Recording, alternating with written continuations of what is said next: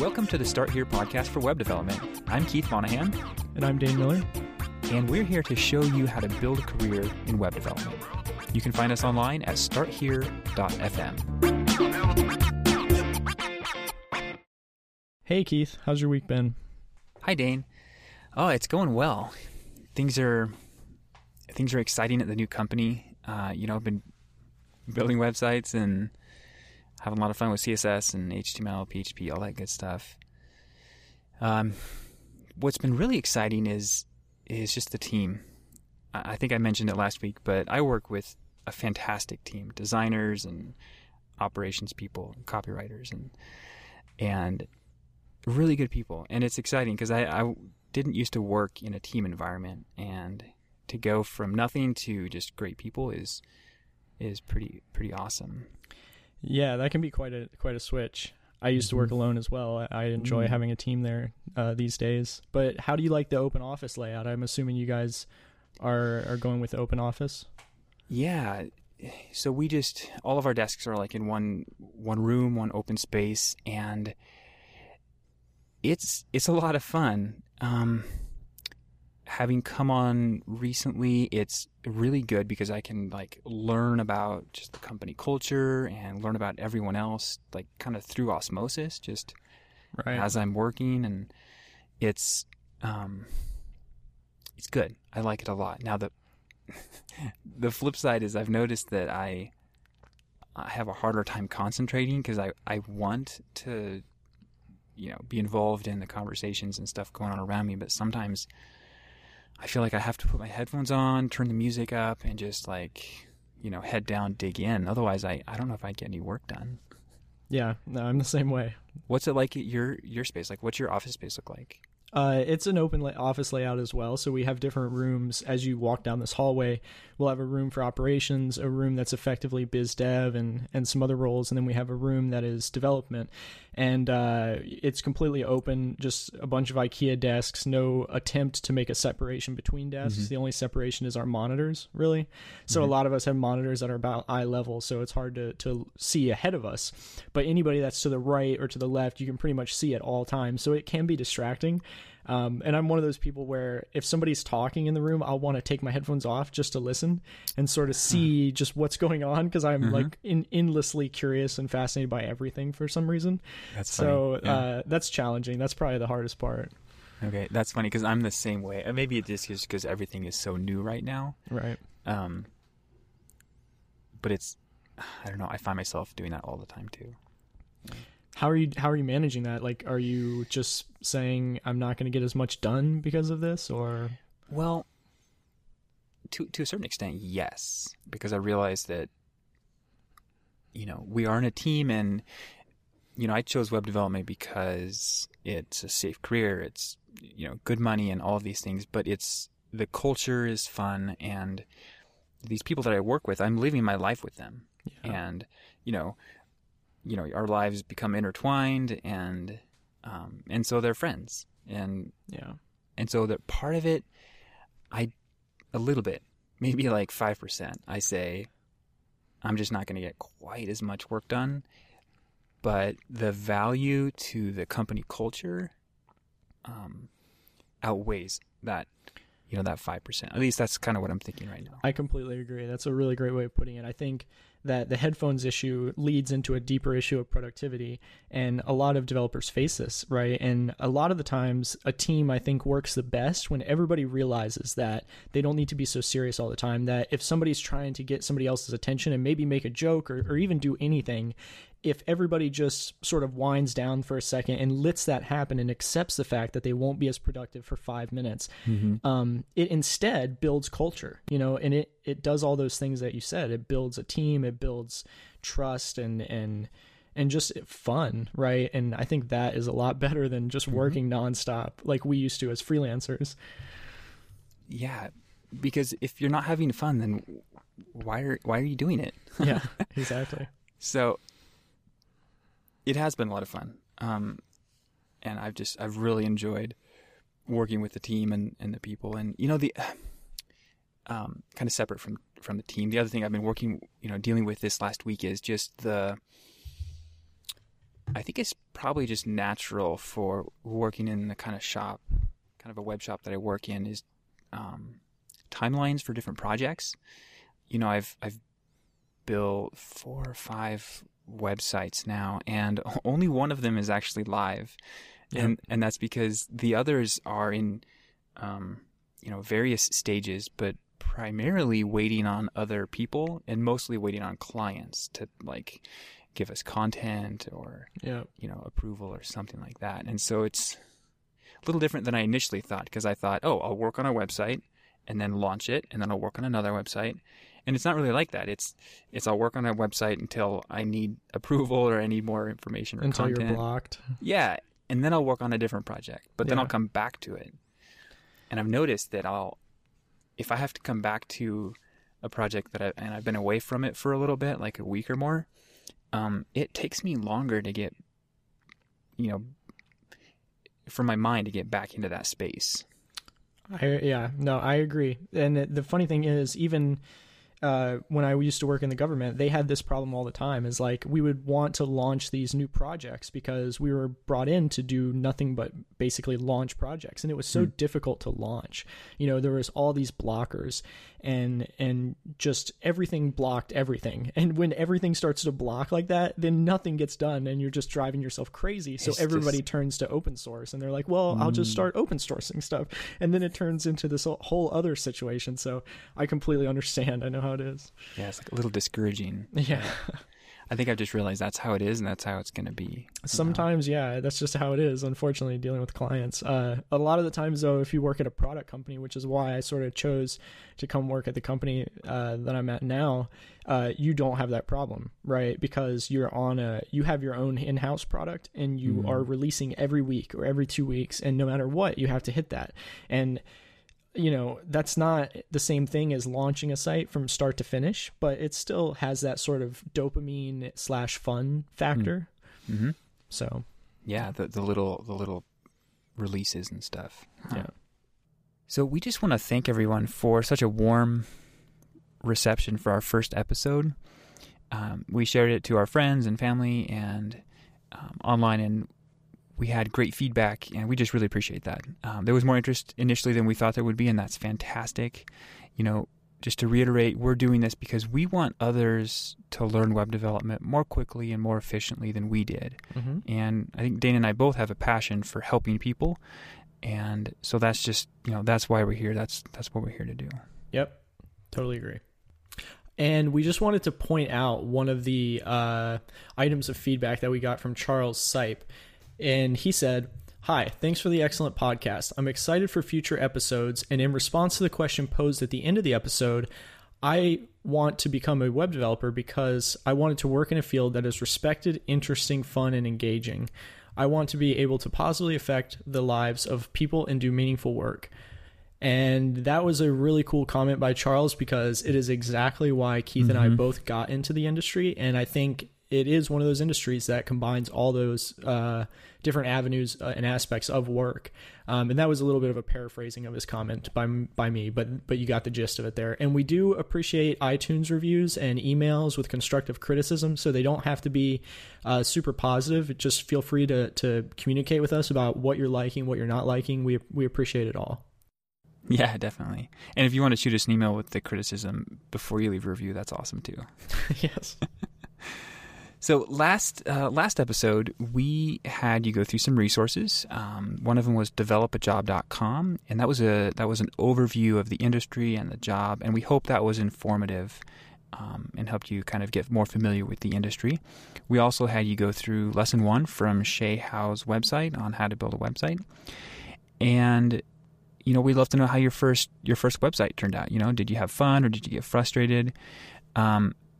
Did you actually go ahead and go through his project and build the website with him? Mm-hmm. That's important. We think that you need to do more than just read the text, and we want you to get involved. Open your text editor, save the files, go through the motions, because that is the only way to learn this stuff. Mm-hmm.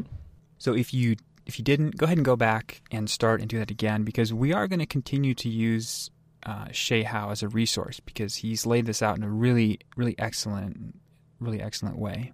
Yeah, totally agree. Big fan of his work, and we'll continue using it going forward. So definitely go back and actually commit to doing the items that he outlines, because again, that's the only way you're going to learn. And just to reiterate, through the first lesson there, you should have learned a little bit about HTML and a little bit about CSS. Some of the things you should have learned are elements, tags, attributes in HTML, and then in CSS, you should have learned about selectors, properties, and values. You should at least know what they are. You perhaps don't need to know everything about them. Just a basic familiarity with what they are and how they interact with the other items that you learned as well. Yeah. So you might be wondering why start with HTML? Web development is big. There's a lot that you can do. And HTML is important because it is the foundation of every web page. And it's basically the first thing that hits your browser. It's the first thing that the user is going to experience. The browser pulls the other content like CSS after it receives the HTML. And so it's important to think about the structure and how it affects the styling, because how you style a website does depend on the structure to begin with. And we won't get into too much or at all really this time, but in later episodes we might talk about how the structure of your website, whether it's logical and hierarchical, can affect your SEO as well. So your search engine optimization, how your website appears in search results. And that's obviously that's really important because you want people to be able to find your websites. Dane, what is HTML? Can you give us kind of an overview of just in general what it is? Yeah, sure. So HTML stands for Hypertext Markup Language. And it's basically not, well, first of all, we should mention it's not a programming language. So don't be discouraged, though, by that, because you might come into this wanting to learn a programming language. It's totally fine. Learning this first will serve a lot of value to you. So it's called Hypertext Markup Language. Basically, it adds this structure to the page. It allows you to add content to your website. It doesn't have anything to do with the styling or the paint, the color, anything that you actually see on the site. It just is the structure and the content. And it's usually hierarchical in structure and logically structured. It allows for a hook for your CSS such that you can point CSS at certain HTML elements to then style them. And then also in this context, you should probably be aware of HTML5. HTML5 is just the 5th version of the HTML specification, and the HTML spec is simply a document that defines what HTML is and does on a very, very detailed level. So there, if you think in your head, that makes sense because somewhere that's got to exist, and it does. A organization called the W3C defines these specifications, and that's what we go off of, and that's what the browser creators go off of when they create the ability for the browsers to render those attributes and elements and such. And that may be a little detailed, but that's fine for now. So HTML5 is simply the 5th version of that spec, and when you hear it, just think HTML. Right, and sometimes when people talk about HTML5, they're referring specifically to the new features that were added compared to HTML4, and just know that you're going to be using pretty much the entire gamut of HTML. Where does HTML live? How do we use HTML, Dane? What's the flow, the experience for that code?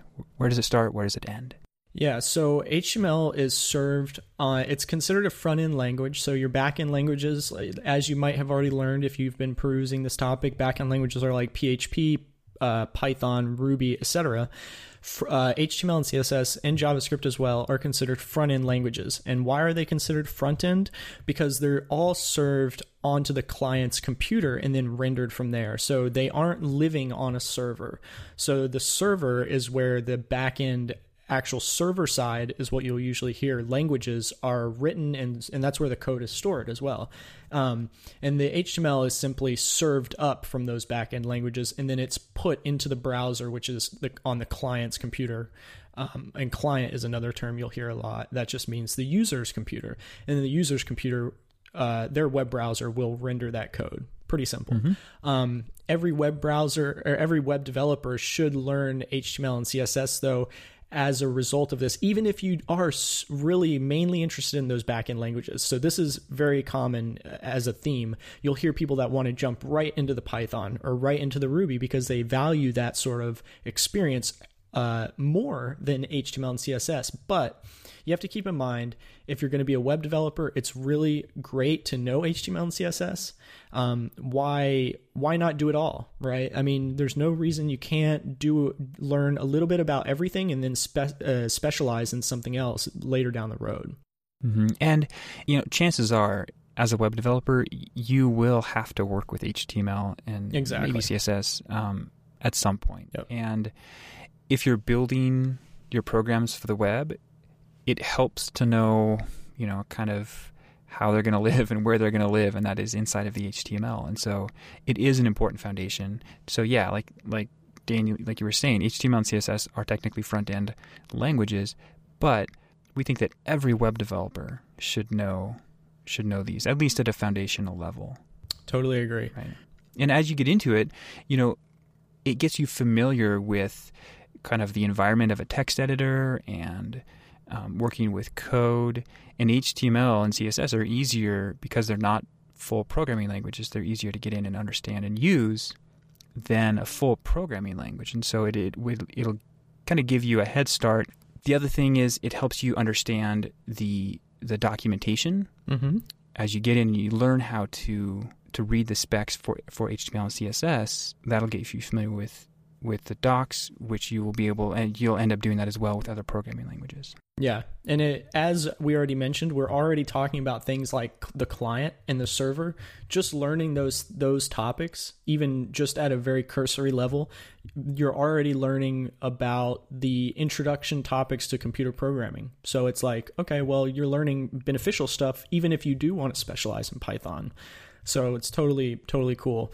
And Keith, why don't you just outline what the popular browsers are and some of our, then we'll go into our favorites. Yeah. So we talked about the front end versus the back end and the client, and the client is the browser. That's what your computer uses to read HTML and CSS. And there's a number of different types of browsers. You've probably heard of Google Chrome and Mozilla Firefox and Safari, which is made by Apple, and Internet Explorer, which comes from Microsoft. And those are kind of the big four. They all have advantages and disadvantages. And as a web developer, at least for the front end, it's our responsibility to make sure that our websites and our programs, that they work well in all the different major browsers to a point. And that's a discussion for another day. It's about compatibility, and it can get complicated, but it's important to know that you'll need to do that to think about the different browsers. Yeah, totally. So what would be your favorite browser if you had to name one?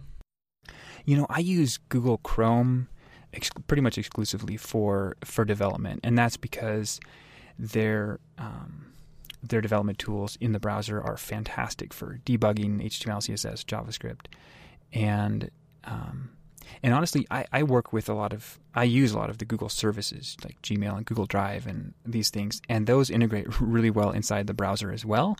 And so it's just kind of a nice experience for me. What's your favorite browser? Definitely Google Chrome. So okay. I use Google Chrome a lot for web development, specifically because of the developer tools, like you said. So you'll right-click and inspect an element. You can debug your HTML box model problems and your CSS and your JavaScript all right there, and it's really great. Firefox does have Firebug, which a lot of people have been adamant about in the past. I'm not really sure what the use case is like nowadays, but I still use Firefox sometimes when I don't want Google Chrome to take up all the memory on my computer. Oh, right. So you're getting at the idea that each tab you open in Google Chrome is a new process on your computer. So it's like opening another instance. It is opening another instance of that application. Yep. Yeah. So yeah, that can be. If you have tons of tabs open in Chrome, that can definitely slow your system down. Yeah, but it's sometimes very useful. So if I'm doing a lot of really crazy JavaScript stuff, I'll use Chrome, because if the JavaScript is going to run into like an infinite loop or something and crash, I want it to just crash that one tab and not the whole browser. Right. Yeah, and that's the benefit of sandboxing those tabs into different processes, is so that you don't lose all of your stuff. Yep. That you might be working on. Mm-hmm. Yeah, and that's I definitely like that about Google Chrome. Mm-hmm. When writing HTML, what do we have to think about, Dane? Like what? How do you go about that?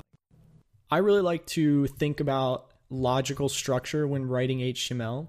The most important thing, I believe, is a left to right structure. So when you're writing it and you're visualizing what elements on the page go where, and then you're thinking, how can I interpret that into code?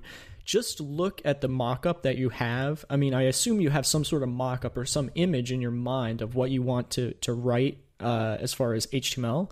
So think about it, and then from left to right, top to bottom, usually you want to write your HTML like that. So if it's a nav bar, and then below the nav bar you have some other content, you want to write the nav bar in its entirety first. And then below that, you want to write the content that is there. And you usually want to follow that sort of paradigm. It creates sort of a hierarchical structure throughout your HTML document that is very easy to understand, and also greatly helps with CSS, because you have to keep in mind CSS is going to style the element that you target, but it's also going to affect the elements that are adjacent to that element typically. So you want to keep that in mind. Right. Yeah. And so there's another reason why it's important to write HTML in a logical, structured way, and that's for people that can't see your website, and for machines as well. And so maybe if there's somebody who's blind who's trying to access your website, if your content isn't logical on the page and it jumps around a bunch, they have a screen reader that might be literally reading the page content back to you from the HTML. They don't have the experience of the CSS or spitting out the text to one of those readers that they can feel. I don't know what that's called. And so it has to make sense for them too. And that's why it's important to look at the HTML, at the very least, look at the HTML, make sure it makes sense without your CSS. Yep. And you never know, like I was saying, machines, there are like little spider programs that crawl the web. And Google does this for their search engines. It crawls the web and literally reads your web page. And it's kind of scary how content aware Google is becoming. They understand context. And so for search engine optimization, we're coming back to that term, the structure of your site is important as well. Exactly. And you'll hear these terms used a lot. So for people that are disabled and they're reading and stuff like that, the term that you'll hear a lot is accessibility. So you want to think about how to make things accessible to other people that might be disabled in some way, or whatever the politically correct term is. But you also will hear 501 compliance sometimes, which is simply the same thing, but usually with stricter mandates. Right. I think the government has very strict mandates about accessibility. Yeah. So talking about structure versus presentation, when you write your HTML, you want to make sure that it is just the structure and you're not including, presentational elements in there. Mm-hmm. And to kind of take a step back, when you're working with CSS, there's basically three ways that you can style your website. You can include that CSS in your HTML, and one of them is you could write it inline, literally inside the tag for your element there. You could write the CSS at the top of your page, the top of your HTML document, or you can write it in a separate file that's a .css file, and then just link it to your HTML. And by far the most common way to write is to include that CSS file separately than your HTML. Yep. It's a separation of your structure and presentation, and that's a good standard. And it can be tempting to write your styling inside of your HTML because it's so easy to do, but we would encourage you to get used to the idea of having them separate. Exactly. Yeah, I think that's a huge point that a lot of people, when they're writing HTML for the first time, they will put the CSS in line in the HTML simply because it's easier. And I totally understand that, and sometimes I'll even promote that as a way to learn about the box model. But go ahead and start getting into the habit of separating those concerns. It's going to be very beneficial later when you're learning about actual programming languages. All programming languages a lot of programming paradigms these days are based around separation of concerns. So thinking about what unit of work this section of code can do. This is a very common theme. So getting into this mind state now is just going to benefit you later. Mm-hmm. And that's a sort of a point that we're trying to make when teaching you these things. A lot of the time you'll be listening and you'll probably wonder why not just teach you the easiest way to do something. It's because that's how we learned, and then we had to learn it the right way the second time. So you learn it the easy way the first time and then the right way the second time. We want to avoid that and just teach you the right way the first time, even though it might be a little bit more challenging. The point is you'll be ahead of 90% of the people that are in your exact position learning this stuff. And that's the whole point. Right, exactly. And maybe one example is building websites so they're responsive instead of fixed. Exactly. That's a perfect point. Yep. And if you don't know what that is, you can do a Google search and we'll cover that later on as well. Yeah, we'll definitely have almost an entire episode on that. Mm-hmm. Exactly. So the resources for today are to continue learning with Shay Howe, lesson number 2. And his website is learn.shayhowe.com, and Shay Howe is SHAYHOWE. And that's lesson 2, getting to know HTML. It's going to dive deeper into more concepts of HTML, some of the page structure, how to think about laying out a page with different sections. And so dig into that and let us know how it goes. We want to hear from you. Hit us up on our website. You can find the show notes for this episode at starthere.fm/webdev/2 for episode 2, and leave us a comment there. You can also find me on Twitter at Keith Mon. That's KeithMon. Yeah, and I'm on Twitter at Dane Miller. So that's DAINMILLER. Excellent. So thanks for listening, guys. We really appreciate it. Have a great week. Bye.